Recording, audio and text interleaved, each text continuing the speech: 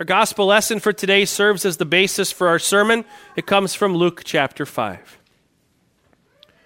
One day, as Jesus was standing by the lake of Gennesaret, the people were crowding around him and listening to the word of God.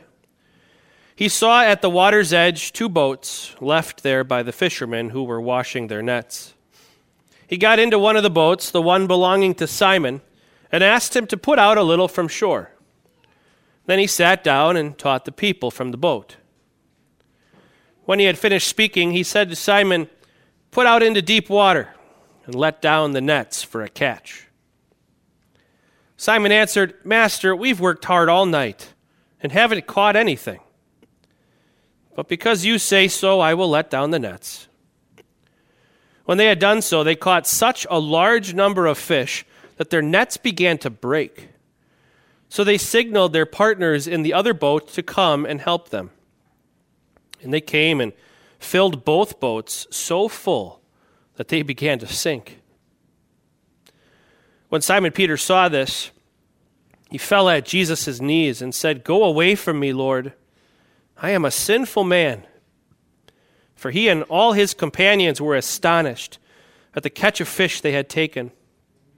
And so were James and John, the sons of Zebedee, Simon's partners. Then Jesus said to Simon, "Don't be afraid. From now on, you will fish for people." So they pulled their boats up on shore, left everything, and followed him. Good morning. How are you guys today? Good. It's good to see you. Thanks for coming up. I want to talk to you for a few minutes about words. Words are awesome. We human beings get to use words to communicate in what we call language, right? It's one of the things that makes us different from the other creatures that God has made. Some people think there's a lot of similarity between humans and certain animals, but really our ability to use words to tell each other things and be understood is incredibly unique. But there's one danger to words. Sometimes we use words so much that we start to forget what they mean. They become so familiar to us when we hear them, we actually forget what they really mean. Like, for example, we call God Almighty. That means he is infinitely powerful. There is nothing beyond God's control. That's crazy. We are not almighty, God is. We also have this fancy word, it's not found in the Bible, but it's used to describe the way God is described in the Bible, that God is omniscient. That means God knows all things and he sees all things. There's nothing God doesn't see. There's nothing God doesn't know. That's amazing. And then there's this other word, omnipresent, that God is present everywhere, all the time. God is nothing like you and me. We are present in one place, here, right? If you're here, you can't be in Florida at the same time. Although maybe you wish sometimes that you were in Florida right now because it's cold. You are here. You can't be in 2 places at once. God is everywhere. We know very little. God knows everything. The difference between us and God is immense. It's huge. But sometimes we use those words talking about what God is like, and we don't really understand how amazing he is. In our Old Testament lesson, the prophet Isaiah saw God. There was no room for him to miss the contrast between him and God. He looked at God and he was said, "Oh no, I am ruined because I'm a sinful man. I'm a man with unclean lips, and I live among a people with unclean lips. I can't be by God, no way." I think we forget. We use words which are amazing. We use words to tell each other how amazing God is. But if we don't stop to think about it sometimes, we forget how different God is from us, how we cannot be with him as sinful human beings. But did you hear what happened at the end of that lesson? Isaiah was concerned about his lips. That's where he saw his sin. And an angel took a coal from the altar and he touched it to Isaiah's lips and he said, "See, your sins have been atoned for. The Lord has taken away your sins." And all of a sudden, Isaiah was excited. God had forgiven him. He could be with God. And the Lord says, who will I send? And the guy who was terrified says, here am I, send me, I'll go. In a few minutes, we're going to talk about the people that God sends to share this good news of forgiveness with the world. God sends people like you and I who have been forgiven by the blood of Jesus so that we can be in the presence of God. He sends us to tell others. Let's say a prayer and ask God to help us listen to his word this morning and consider who it is that he sends. We pray. Heavenly Father, we thank you for sending your Son Jesus to be our Savior, for taking away all our sins with his death on the cross. Help us to better appreciate what that means. You are holy, holy, holy. You are so much greater than us. And yet you have forgiven us so that we could be with you and enjoy your presence, no longer afraid. Send us to share this good news with as many people as we can. In Jesus' name, amen. Let's pray. May the words of my mouth and the meditations of our hearts be pleasing in your sight, O Lord, our rock and our Redeemer. Amen. I've always been drawn to the sea. Some of my earliest memories are getting up early with my dad on a warm, calm summer morning and pushing the boat into the lake. I could still feel the warm water on my feet just thinking about it, and I can hear it too. The sound of the waves lapping up against the side of the boat as we rowed out to my dad's favorite fishing spot. Some people are drawn to the mountains and the hills. Others are drawn to the forests. I've always been drawn to the sea. There's never a doubt in my mind growing up. I was always going to be a fisherman. And I got pretty good at it, too. When you fish for a living, you start to pick up on the rhythms, the patterns. You start to get an idea for where the fish are going to be, but not only where they're going to be, you start to pick up on when they're going to be there. But of course, you're not always right. In fact, a lot of times you're just plain wrong. Who knows the mind of a fish, right? Then I met Jesus.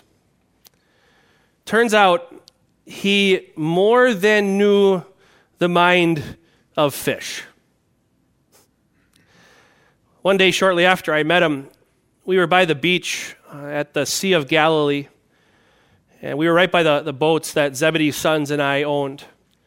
And we had been out all night, didn't catch a thing. And we were fixing our nets, and this large crowd came to hear Jesus teach.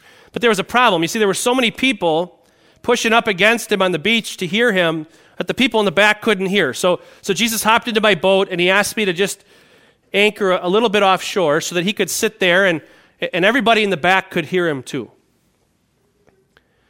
And when he was done preaching, he turned to me and he said, "Let's go out into the deep for a catch."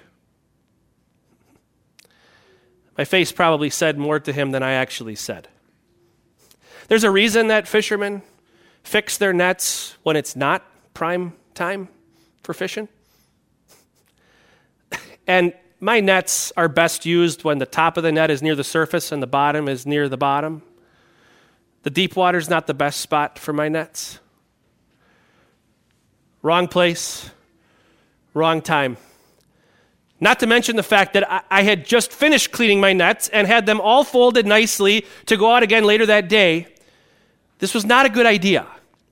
And yet I had heard him teach enough, and I had seen him do enough at this particular point in time that I reluctantly agreed.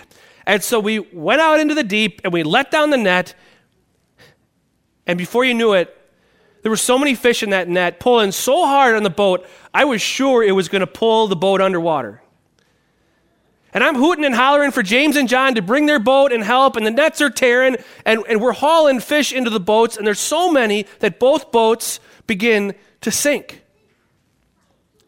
And it sounds completely foolish now. Where was he going to go? We were out in the middle of the lake, sinking, and I say to Jesus, "Go away from me." Where's he going to go? I am a sinful man, Lord. But he didn't go anywhere. He just looked at me and he said, "Don't be afraid. From now on, you will fish for people." And so we dragged the fish back into shore. We let them all go. That was a pretty penny swimming away. We pulled the boats up on shore. We threw the mangled nets in the boats, and off we went. For 3 years, we followed him. We saw him do incredible things. 3 times, he raised people from the dead. 2 times, he fed thousands of people with less food than I would take in the boat when I go fishing. He even turned water into wine once, and it was good wine.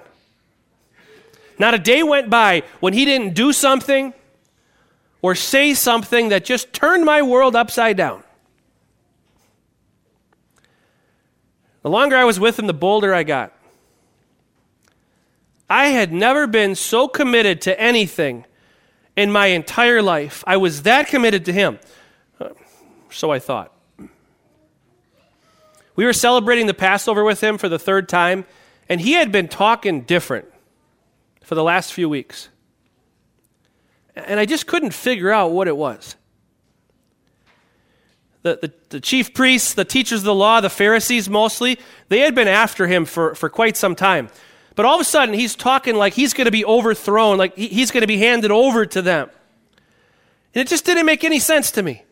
Not after all I had seen him do, not after all I had heard him say. There was no way that they could touch him. There was no way they could make him suffer. There was no way that they were going to be able to pull off killing him. And that's when Jesus looked at me and he said, "Peter, before the rooster crows tomorrow morning, you will deny me 3 times. And I did. He was arrested that night, and they took him to the high priest's house where they were questioning him. And I was able to sneak into the courtyard outside the high priest's house, and I was by the fire trying to see what was going on and stay warm.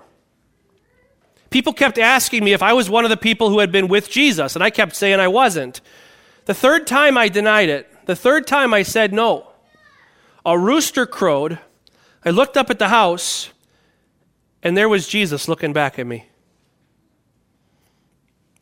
That's when I remembered what he said and realized that I had done exactly what he said, and it crushed me.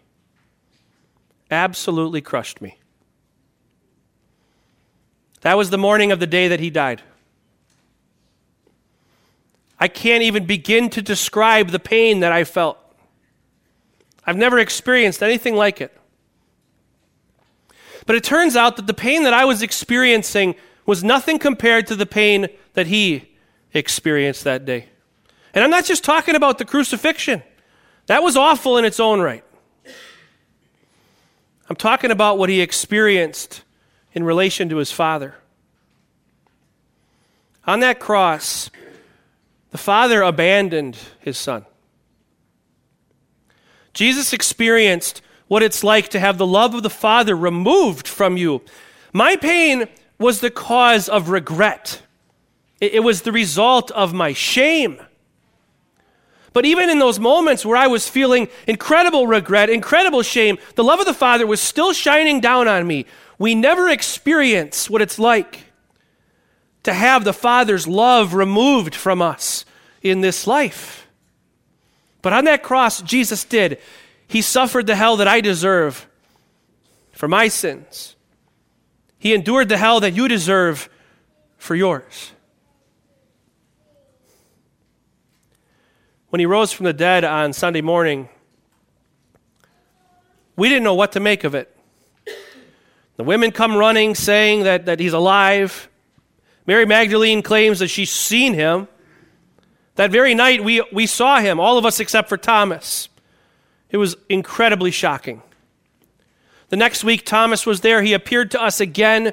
He tells us to go to Galilee to wait for him there, and so we did.